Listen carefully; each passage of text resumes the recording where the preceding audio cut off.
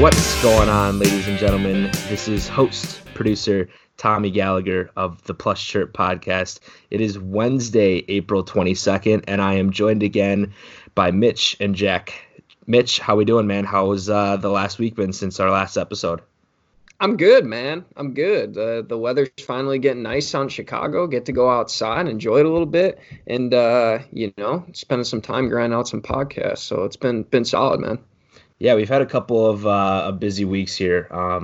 Luckily, since we've had the first couple drop, we've had some excitement around the team, and we've really been pushing hard in the back end here to get some of these episodes ready for you guys. But Jack, tell me what have you been up to last week since we spoke? I've been good, man. Trying to get outside. Like Shu said, the weather's been pretty good. But I mean, we're pretty limited. So just counting down the days so we can get back to life as we know it. And I look forward to this. That's for sure. Look forward to chatting with you guys and seeing someone else and some different faces. That's for sure. Yeah, I got to say, I mean, we're lucky to have started this when we did, I guess, keep us busy.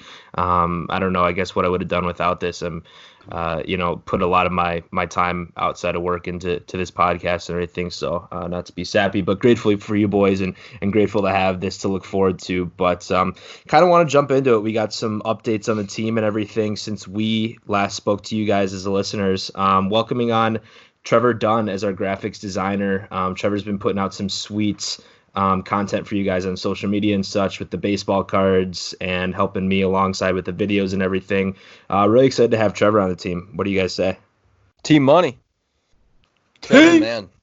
Shu and I were talking earlier in the week, and we were just saying, like, if it was up to Mitch and I when we originally had this idea, that it would just be like a bunch of tweets. So we wouldn't have had a clue. So thanks to you and thanks to Trev. It's huge help. I mean, that's probably what we're going to ramp up in the future here is social media. We've been excited enough on the back end to throw together these episodes and such. And now we're kind of looking to you guys and ourselves to really grow this episode. So, as you're listening today, if you guys wouldn't mind throwing us a 5 stars on the episode, subscribing to the podcast if you're listening to it on Apple Podcasts, and just kind of keeping up to date with it on Spotify as well. Whatever you guys can do to really help us grow and share along what we're doing is greatly appreciated. And we really couldn't, be more grateful and gracious to have, Trevor in our presence. He's helped us a lot with what we're doing and what our vision has been to do just that, grow the podcast. And we're really, lucky to have his assistance on the back end. But yeah, five stars if it's good. If we suck ass, give us a 1. Let us know. Don't give us any pity. Don't give us any pity 5s. We want to know the hard way. If I suck at this, give me a 1. Maybe write in first before you get absolutely shit on. But all right, so we're recording this once again on Monday, and it's going to be exciting because the next 5 weeks going forward, or now 4 weeks going forward, we got something to look forward to on TV, and that's the Michael Jordan documentary. I guess we never really said it on the podcast to begin with, but we're all Chicago guys, all 4 of us, grown up Chicago sports fans, and I assume I'm speaking for these guys as well as me, myself, a Bulls fan. Jack, Mitch, I'll start with Jack. What's your kind of first thoughts on the whole documentary? How fired up were you last night? Well, it was great. The best part about it was that it was something to look forward to in the sports world for the first time in a while. But I think it was cool just to, like, I was born in 94. So while the Bulls were in the peak of their dynasty, I was still kind of too young to really get familiar with how dominant they were. So all I really heard growing up was stories. And then obviously everyone that's a sports fan knows how dominant, Jordan is and that, that dynasty was. So just an unreal opportunity to have all this, not just like a documentary about him, but all like the behind the scenes footage, and you start to get like the real stories. And I just love that Jordan got out in front of it and was like, look, people are going to think I'm an absolute prick once they see this, because I think that's the best. Like, that guy did whatever it took to win. He didn't care if you liked him, but everyone respected him. So I'm not that I have anything else to do, but I'm booked, 8 to 10 the next 4 Sundays. That's for sure. Yeah, man, I'm extremely fired up for the document. Just like Jack said, I mean, obviously it's something to look forward to every Sunday. But same thing, born in that era, but not actually getting a chance to watch Jordan and understand how great he was. At the age we were at, it's really cool to have something that I can kind of connect, like my dad's words of talking about how great Jordan really was, and everyone's, arguments on him being the greatest player ever. So it's cool to finally get to see some like live footage, interaction with his teammates. Obviously, like NBA greats getting on there, like Michael. Who's on there? Magic Johnson was on there. Larry Bird. Larry Bird was on there. Yeah, there was a ton of guys on there Thomas. just in that first episode. Isaiah Thomas, that's right. He made an appearance. So like hearing NBA greats, speak about him is really cool. And I also like how they took the angle of like the whole 97, 98 team, not just Jordan, like talking about diving into like Scottie Pippen's background and the whole deal with his salaries and stuff, I think is a cool take as well. Because you always hear just about like obviously Jordan and there was role players, but you don't really realize how great Scottie Pippen was as well and some of the other players on the team. So it's really fun. It's exciting, just like Jack said, getting to know more about the fine details of the whole story, not really understanding it at our age is really cool. Being a Bulls fan, growing up my whole life, the Derrick Rose era was insane. And I can only imagine, what it was like during that time. So it's pretty cool to put those pieces together and get a little bit of a picture of what it was like during that time. Well, dude, and I think like one of the best parts about watching this now in an era of social media, is how much like exposure beyond the documentary you get to it and stuff. And like people talked about Scottie Pippen and his salary and everything. I didn't realize how much he made when he was on the Bulls, that he was getting shafted, but he ended up making it more than Michael Jordan in his career as a whole. Obviously the NBA was shifting a little bit more towards being progressive with contracts and everything, but that's, no disregard to Scottie Pippen's talent. Like he obviously deserved what he was paid. But I was reading some stories about all the different ad runs and ad reads that Scottie Pippen was doing on the side during that time to just make even, more with what he was as a figure in the crowd in Chicago and such. And it's funny because I'm sure there's so many stories even beyond what the documentary can tell that people are able to share on social media and such. So kind of lucky to get both sides of that, and I'm glad that they kind of waited out with that as they have been sitting on this footage forever. But did you guys hear the story about like when Jordan decided to have it be produced? No, but I know he was like waiting forever on it. So what is that whole story? So before Adam Silver was in his current role, he was in some sort of position where his job was to like get the talent of the NBA, kind of showcase the star players of the league. So once Jordan's career was over, or actually no, before they decided to do this whole thing, Silver went up to Jordan and was like, look, just like an agreement between you and me, until we get the green light from you, no one's ever going to see this footage. So they had this agreement forever, and like 20 years go by.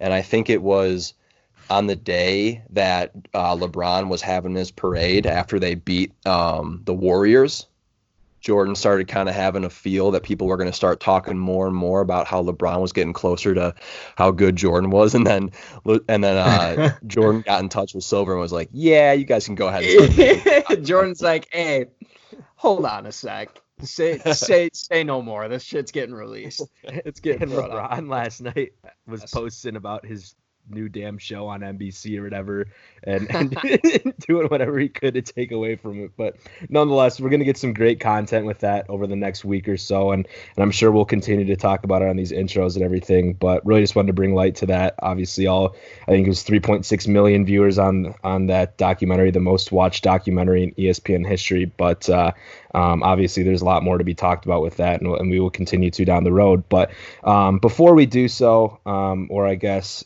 as we start to move forward along our segment here, wanted to bring a new thing onto the show as well. A whole lot of new stuff going on in this intro, so bear with this, guys. But one of the things that we mentioned as a team was just kind of bringing the audience into our show, telling a little bit of their stories. Obviously, there's guests we have on the show, but there's some one-offs and stuff like that that are hilarious, and opened it up to the audience to share some of the the content that they've had playing in their days, and got some funny responses. And not sure how you guys want to go about this, but I can read one or two of these and react to them. Or do you guys got anything to say about that first and foremost, and kind of share your take on the whole idea and what we're doing with that?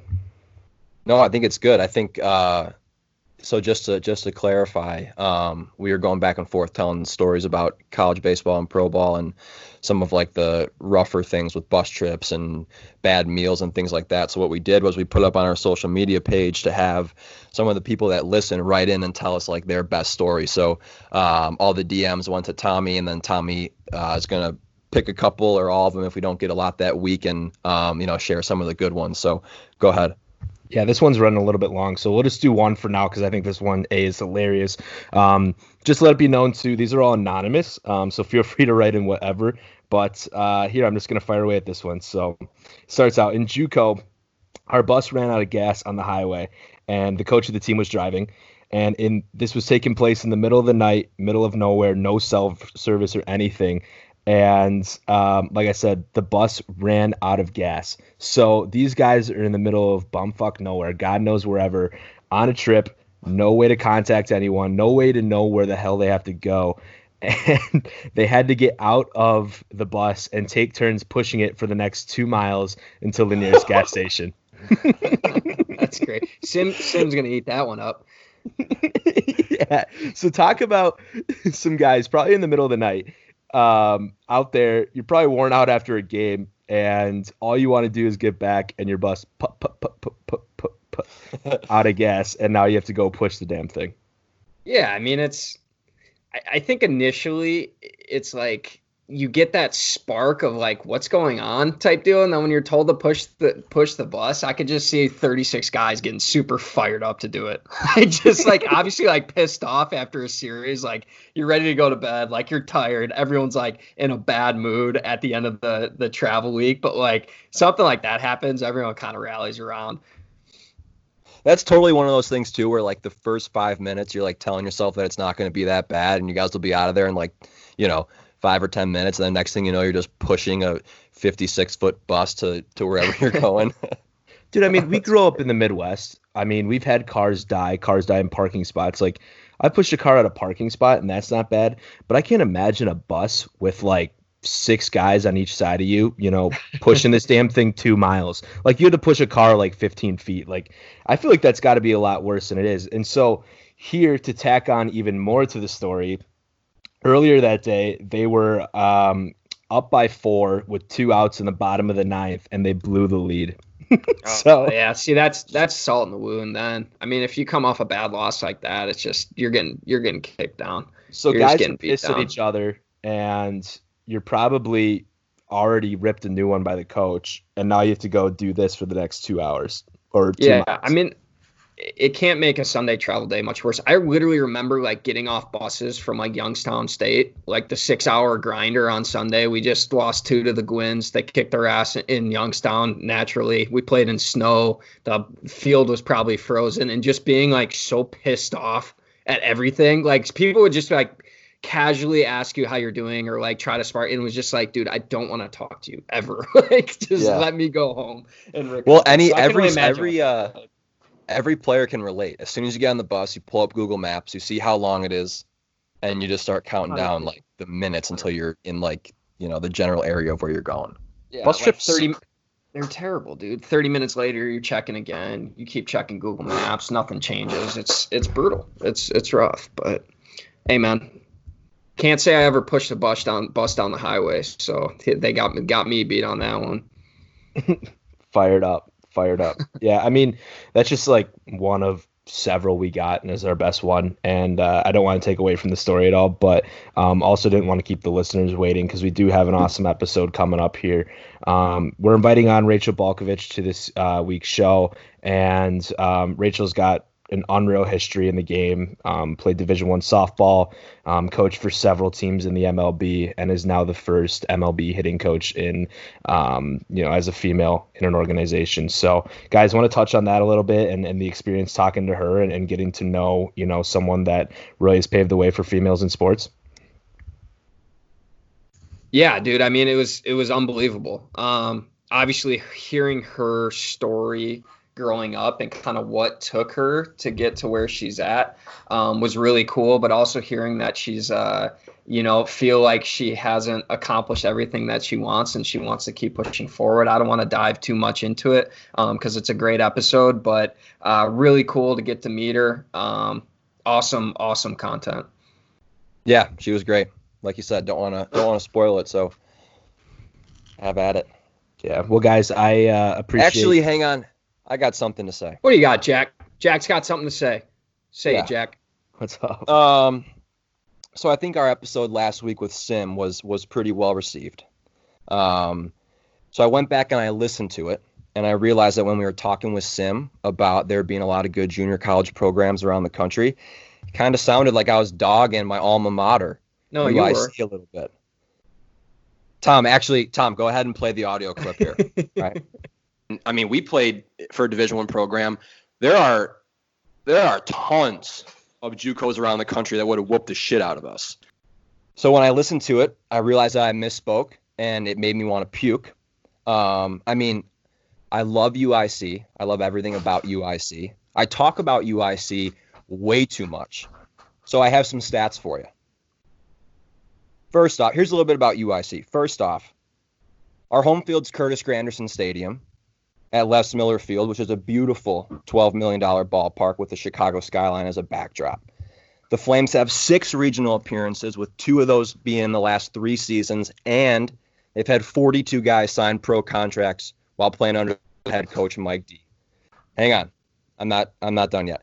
In 2017, which was mine and Shu's last year there, shout out to the 2017 team, we had 39 wins, which is tied for the most in program history. And we would have set the record if we didn't play in a bad weather state where we had games banged every week. Number 1 defense in the nation with a fielding percentage of .984. Team ERA of 2.65, which was a school record and ranked 2nd in the nation. 11 shutouts in the season, which was another school record. Thank you very much.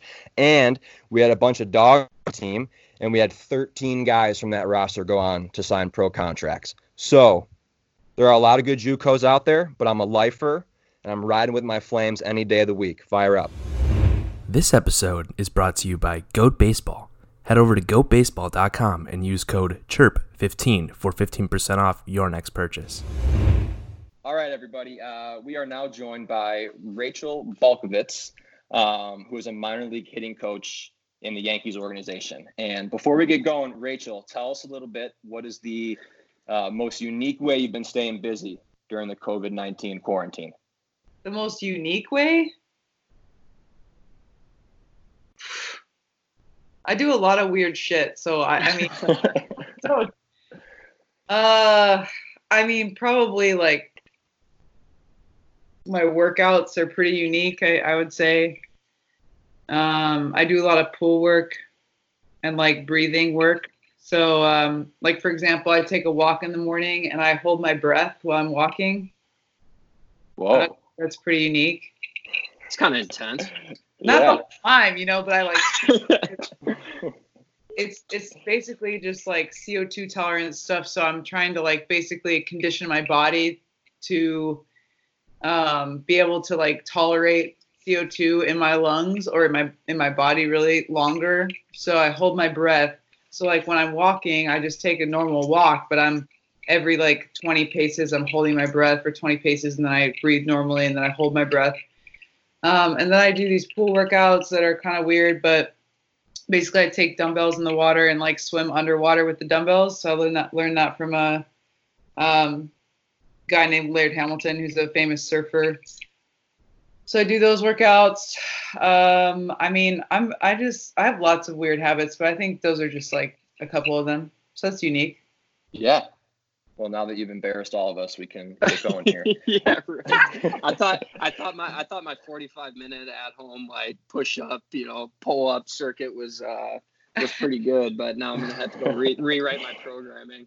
I'm just gonna hold my breath and walk around my apartment after we're done here. I love. I never have problem with alone time, and so people are texting me like, "How are you doing?" All cooped up, and I'm just over here like in a stream of consciousness. Like being by myself is like, I'm a very social person, but I also really value solitude. So it's a good trait to have.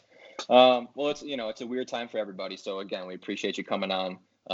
And what we kind of wanted to do here was just have it be a blank slate and go back to, the unique story that you have. And we just kind of want to learn about how you got to the spot where you're at. So if we go back, what do you say? We go back to post-college, or where did it all kind of start? I mean, I think a lot of people have heard my post-college story. We can start at the very beginning. If you want to talk about, like, I don't really talk too much about, like, my childhood, because I think it really started then. If you want to talk about, like, how I'm able to exist in an environment like I exist in right now, I often, like, think, people are like, oh, you're the first woman to do this, you're the first woman to do that, and oh, you played softball in college, but, like, this started way before. Like, I was an outlier of a child, and my young experiences, I think, really set me up to be resilient enough to get through the discrimination, to get through some of the tough times I had getting into professional baseball. So by the time I was, like, discriminated against, and that whole story about changing my name on my resume to a man's name and all this stuff that is out there, like, the ability to get through those times started when I was really young. So I would like to start earlier, if that's okay. Let's do Absolutely. it. Do you want me to just roll with it? You want me to just go? Sure. Absolutely. Go for it. Let it rip. So to give you an idea of, like, who I was as a kid, at the age of 11, or whatever age you are in 4th grade, we did, like, the what do you want to be when you grow up assignment. And I said I wanted to be the first female kicker in the NFL. Ooh, awesome. Now, I wish I could go back and, like, visit myself when I was 11 and be like, hey, where'd you get that idea? Because, like, where did you just come up with that out of thin air? Because not only did I want to play in the NFL, which is a pretty big feat, but I said I wanted to be the first female to do that. So when people are like, oh, did you, are you surprised, or did this come out? Like, no, I've always been like this since I was really young. I've always been wanting to kind of take it upon myself to be out front. And that was like a really prime example. But even, like, when I was 12, I was the girl at softball practice that was like, hey, everyone, bring your running shoes because I'm going to lead conditioning workouts after practice. Like, when I was 12, I don't even, like, how do you get that way, And then as a high school player, I was, like, the girl who was, the coach would give the talk after the game, and then the coach would leave, and I would give my talk to the team after the game. So these are things that I developed at a really young age. And then, like, as I've been on these podcasts or, like, been interviewed, you just start to reflect on, like, man, how did I really get that way? And it all stems from, I think, my parents and my dad.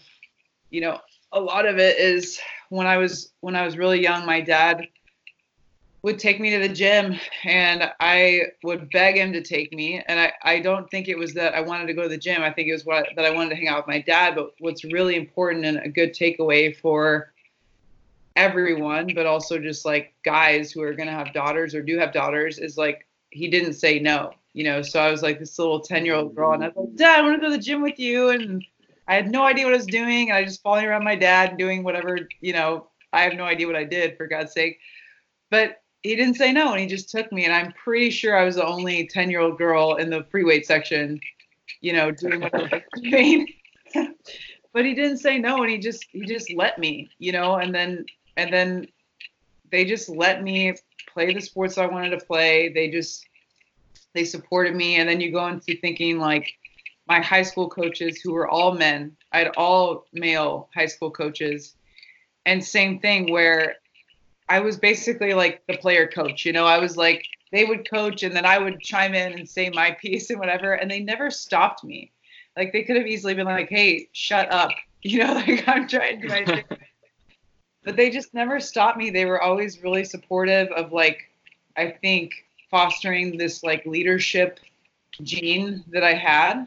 And so they were always really supportive of that. And it was men, you know? And so I had like my mom's awesome and she's such a strong lady. Like, I know everyone says that, but my mom is like strong. Like, she is very strong-willed. She is never afraid to share her opinion, never afraid to stand up for herself. So I had her in my house.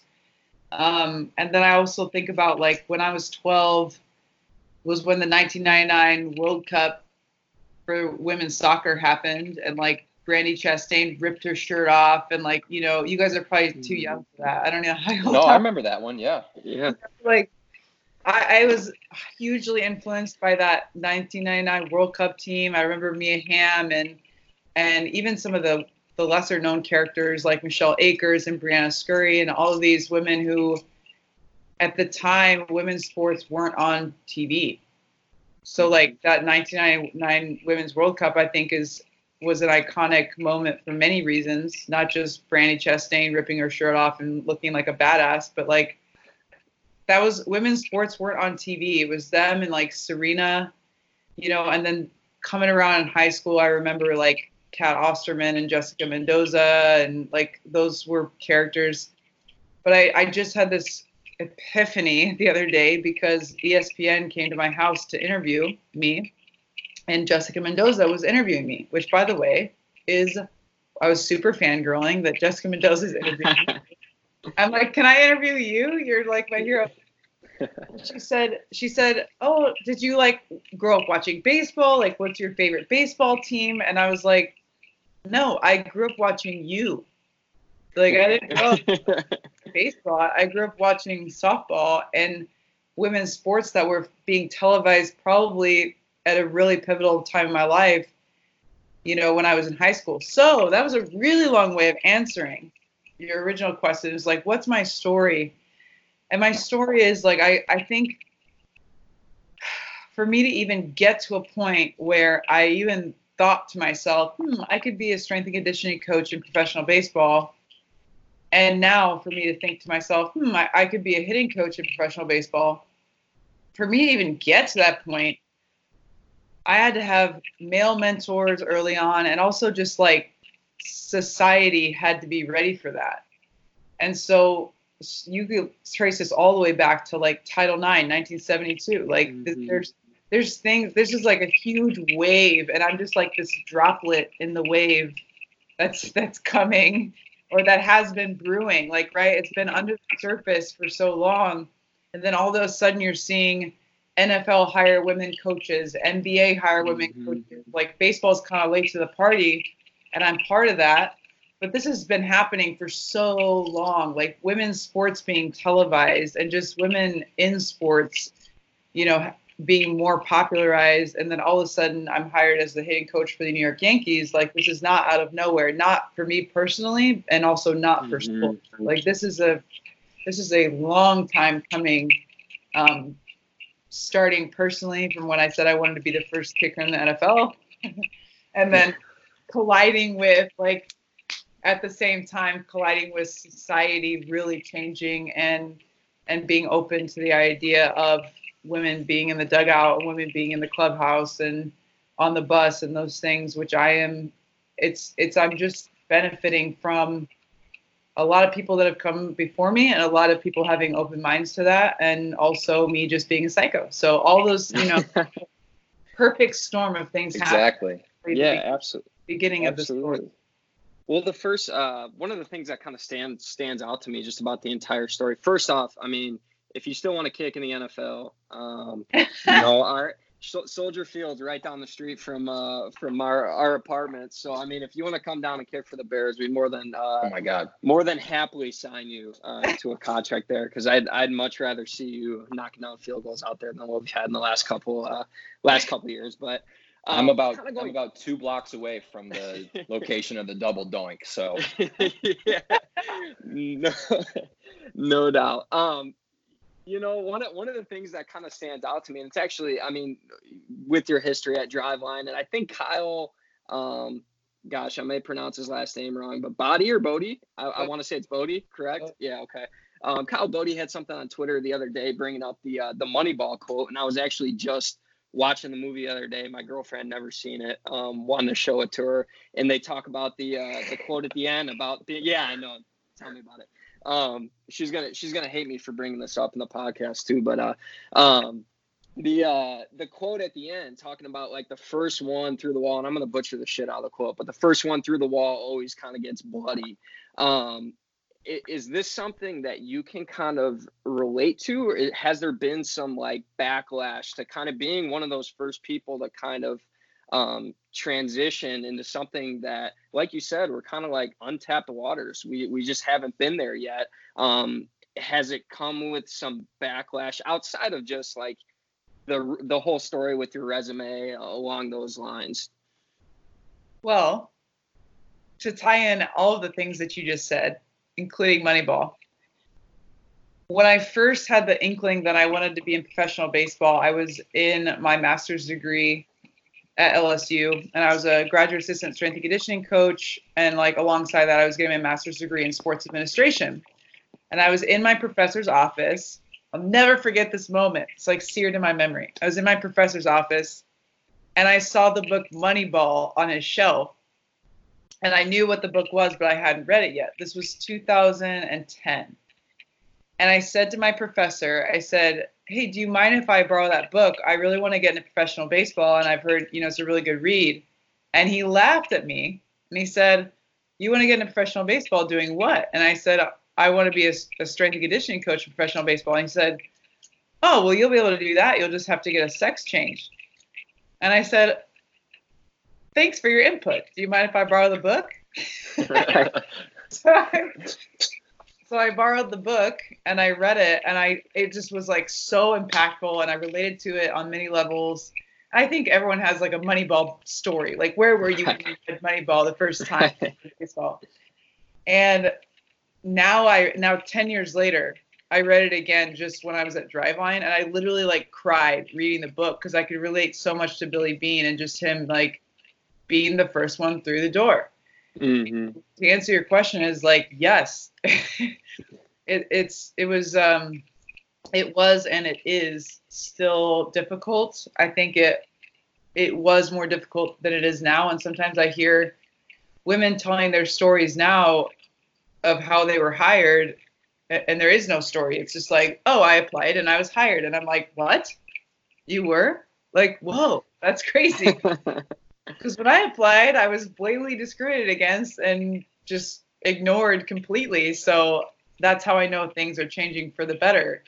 But yeah, 100%. When I first was trying to get in, I was openly discriminated against. And when I say openly, like, I can tell this story long or short if you want, but like basically I had applied for a bunch of jobs and got nothing back. And at that point I had this like really great resume for a young person, graduate assistant strength coach at LSU, go Tigers. They're like one of the best athletic departments in the country. Like, just saying.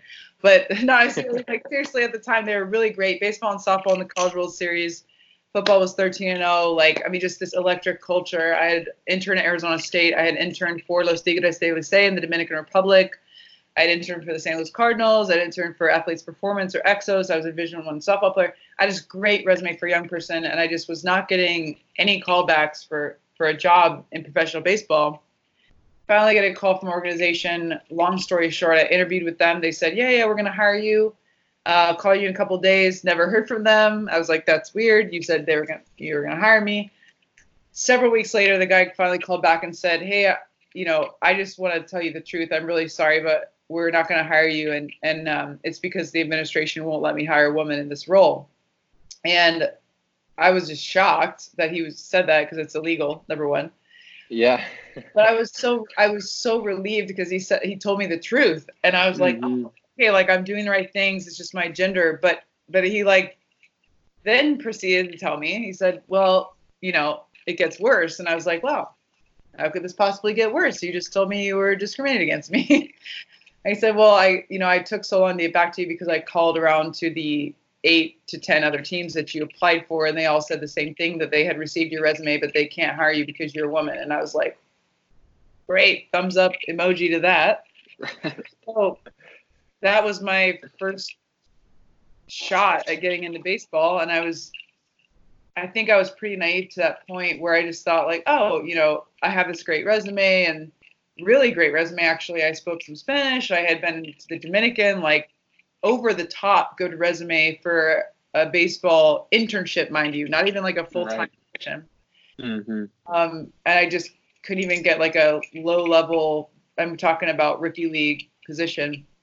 So from that to now, again, like I said, I talk to women and they're like, yeah, I applied and I got hired. And I'm like, it was that easy? Like what? So I just reflect back. I'm like, okay, I was one of the first, not the first woman to ever work in baseball, but one of the first, and definitely first full-time strength coach.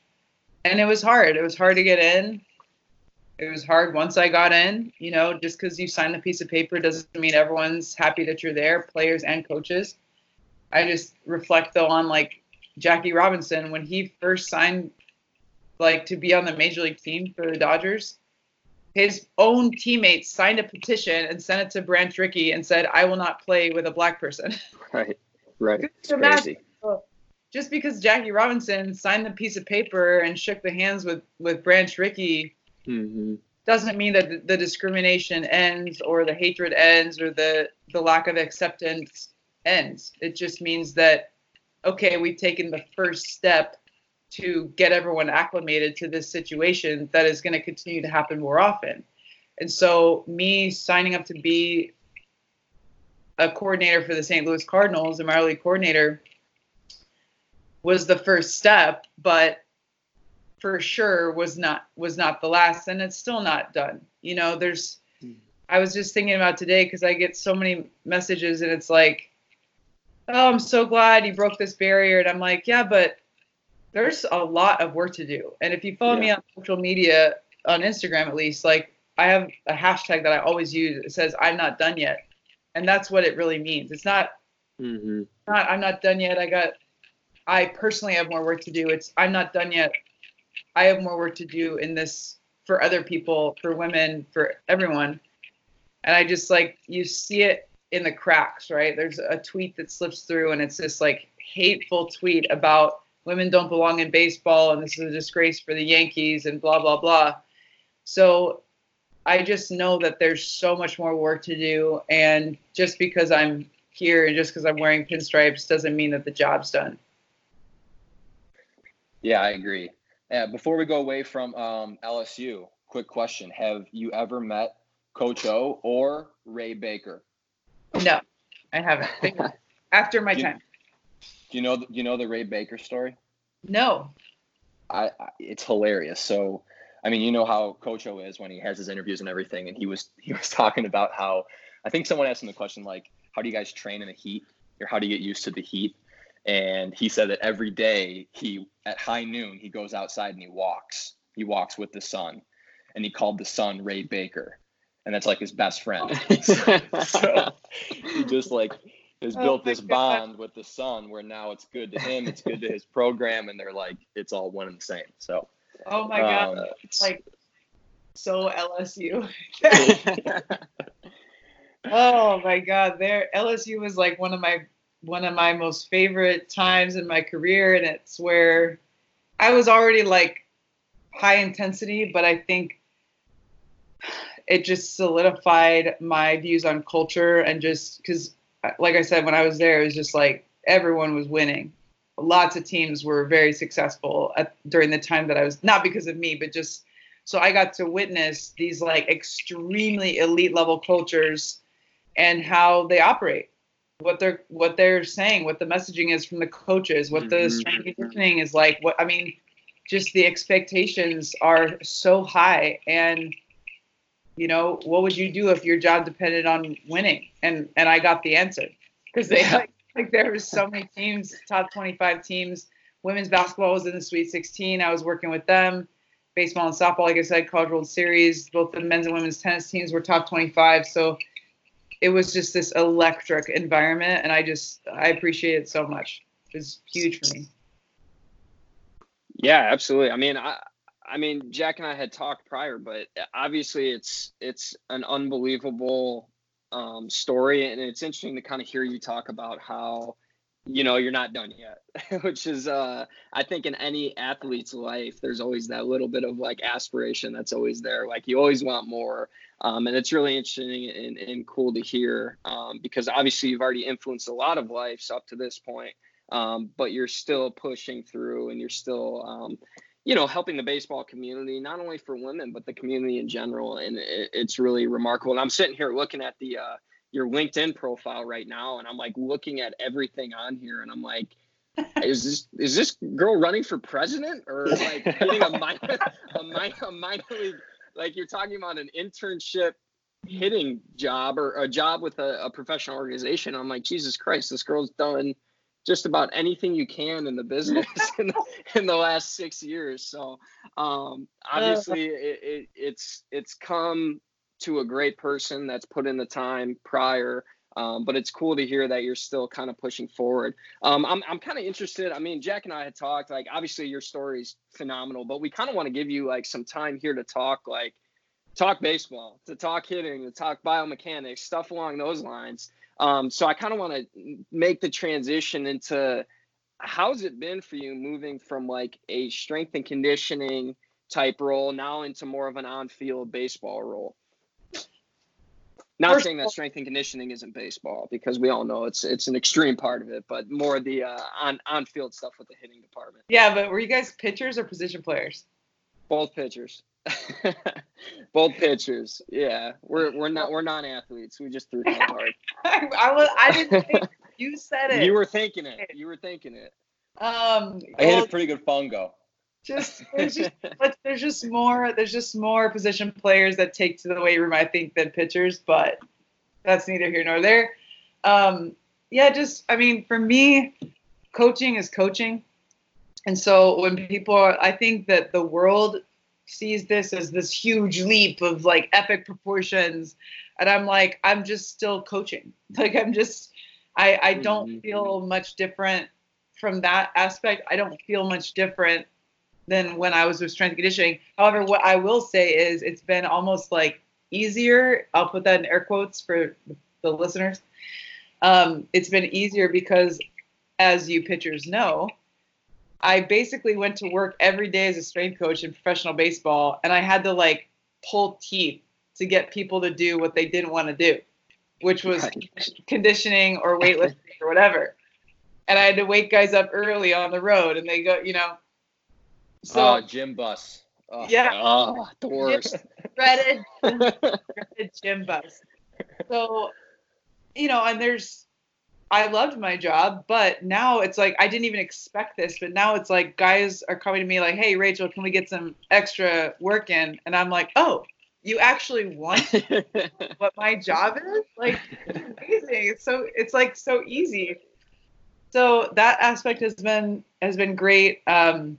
I think from a more like technical perspective, right now I'm coaching in the cages. And again, it's not that different, because in the same way that I would teach a hinge in the deadlift, I'm teaching now a hinge in the swing. And like the human body acts the same whether it's in the cages or it's in the weight room. The body doesn't know the difference. Like, you know the difference cognitively, but for me, I've been coaching the human body for 10 years. And so now I'm just coaching it in a different space into a different thing. Now, so the biomechanics is just very natural to me, and like being able to like just to see the body and like see the differences between swings and see a correction that might need to be made. That's all very natural. And also I had excellent mentors with the Astros. So when I was there as a strength coach, my best friends actually were the hitting coaches and the pitching coaches even. And so I knew their philosophy inside and out in the hitting department. And so I'm just not unfamiliar with those concepts. And in fact, Dylan Lawson, my current boss with the Yankees, was a hitting coach with the Astros, which is how I even kind of ended up here. And he also has a background in strength and conditioning as well. So he values that highly. So all of that's very natural. I think one of the things that's been awesome for me, and it is going to be a learning curve, is like hitting is not just the swing and the body. It's also like making a decision of whether or not to swing when you've got a guy who's carrying a 98 mile per hour fastball with a nasty breaking ball that's 20 miles per hour slower. So the actual like swing decisions and eye tracking and those things, like that is, I think, the hardest part about hitting. If I just do it, it's like you could have a great swing, but if you're swinging at a breaking ball in the dirt, your swing looks like shit. So the swing goes out the window. Like the swing is only just a portion of it. The mental aspect of the game is actually the thing that I'm just like refreshing my memory of, because the last time I thought about these things was when I was playing 10 years ago. So it's like that feeling and just like understanding, okay, what pitch should I expect next for the hitter? I'm saying like when I'm watching a game and I'm evaluating an at bat, or I'm like going to try to coach a guy in an at bat, what am I expecting here? What has he done for the other hitters? Like, what's he done lefties versus righties? Like, what does his stat sheet look like? So just the strategy at the plate is the biggest like learning curve, or the thing that I need to like remember from my own experience. But also I did a bunch of the eye tracking. I don't know how much you guys dove into this, but I did a lot of eye tracking research at Driveline. That's actually so I went to the Netherlands last year to do a second master's degree in biomechanics and statistics, and I did my research in eye tracking for hitters. And so the whole swing decisions part of it is something that I actually studied in my research. Doesn't make me great in practical application, but it's something that I'm really familiar with and was able to dive into at Driveline, which was fascinating. So I don't know, again, another lengthy answer, but just being thorough, like the biomechanics, the body side of it is very natural and not that much of a transition. The game strategy, like hitting and making those decisions and how to get better at that and how to practice that is something that I need to get up to speed on, and I don't know if that's easy for any coach, really. No doubt. Yeah. So I mean, basically, what it kind of sounds like that mechanical piece, obviously the biomechanics piece, but also the approach, the mental game of the game is tough to teach as well, and it's a combination. Whether you're pitching defensively, offensively, it's a combination of both. And I'm curious, like, do you find, I guess you're working with what group are you working with, or I mean, what team within the organization are you working with specifically? I'll be with the GCL, and I'm gonna be back and forth to the Dominican. Okay, so even in the GCL, you have like a younger population of people, more high school guys, kind of those later sign type seniors. Do you find that like players at this age are a little bit more receptive to the biomechanic piece? It seems like there's a trend in social media in the way the game is kind of shifting, that we're using a lot more data, a lot more analysis to kind of back up what we're trying to teach. Do you find like these newer age or younger age players are a little bit more receptive to that biomechanic piece, and they kind of crave that? Oh yeah, there's two groups of athletes that you're talking about at that level. It's just younger players in general that are like you said, on social media. They're more informed than ever. They're more curious than ever. But there's also like a huge Latin population at that level who doesn't know who Driveline is, or Cressy doesn't care. Right. But either way, they're both like relatively new to the organization. Younger guys are just like a blank canvas a lot of times, and just more receptive in general. Whereas as you get up higher, obviously in the levels, it's, people have their process. Once you get close to the big leagues, like there's a fear attached with change where, hey, I'm successful now. Like, I don't want to change anything, because if I change, that means not that they're afraid of change itself, but they're like, okay, anytime you make a change to a homeostasis of any kind of entity, there's a little dip, right? You have to make an adjustment, and then there's some failure associated with that. And so I think as they get closer to the big leagues and they can see it in the future, they're more resistant to change. Whereas like these young guys, they just so far away that they're like, yeah, make a change to my swing. Like, yeah, no doubt. Not a worry in the world. There's more time, and there's more space. There's not as much pressure overall. So yeah, they're much more moldable in many ways, reasons.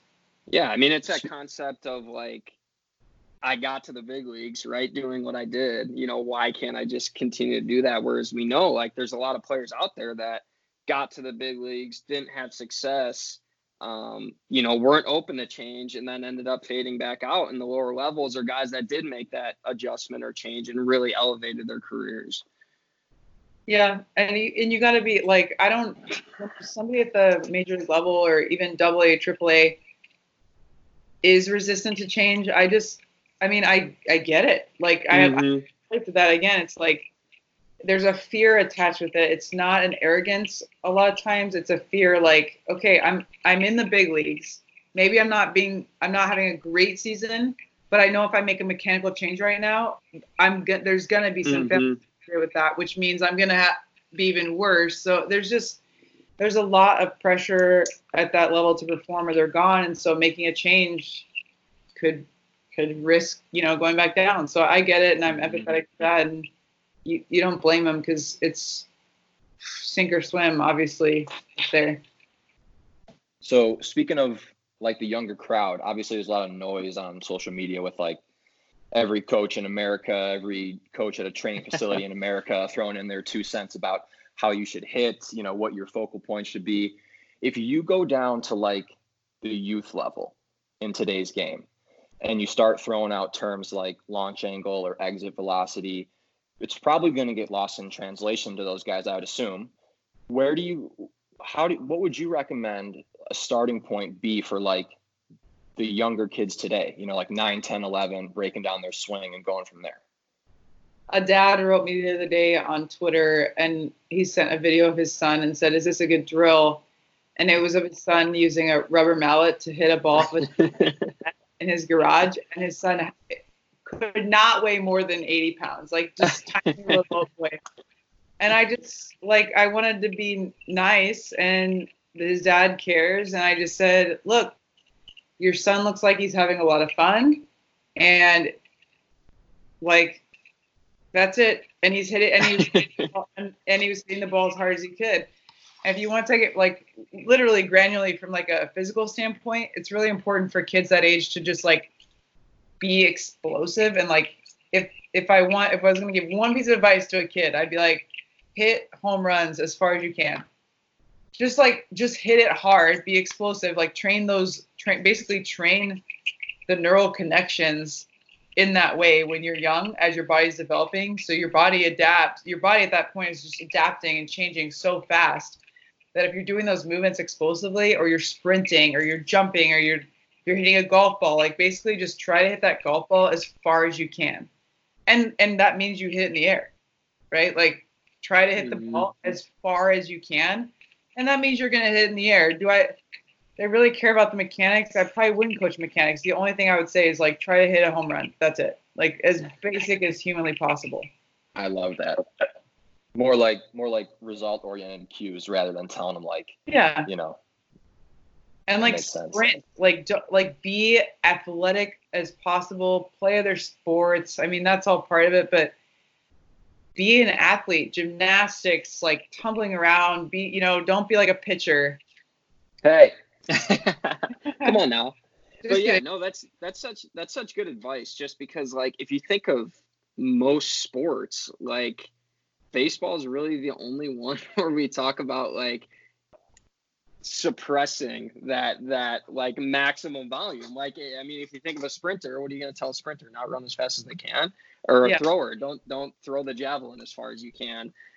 So it's interesting to hear you say that like at a young age, you can kind of start pushing those movements, and then maybe dial it in when they get older to more of like the breakdown and kind of the specifics of the game, but kind of building that base at a young age. But as a kid, if you just tell them, hey, hit the ball as far as you can, this is like a principle called not constraints-led approach, but basically like self-organization.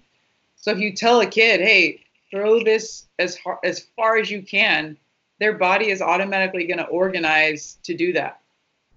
And so you don't even really have to coach mechanics. The thing where we get off is we say, like, we start coaching mechanics at a young age, and then they're not throwing it as hard as they can because we've messed up their mechanics. Like their natural the body will organize to accomplish a movement as efficiently as possible until you tell it not to. Yep. Pull downs for everyone. Yeah. Let it. Pull downs. That's all I said there.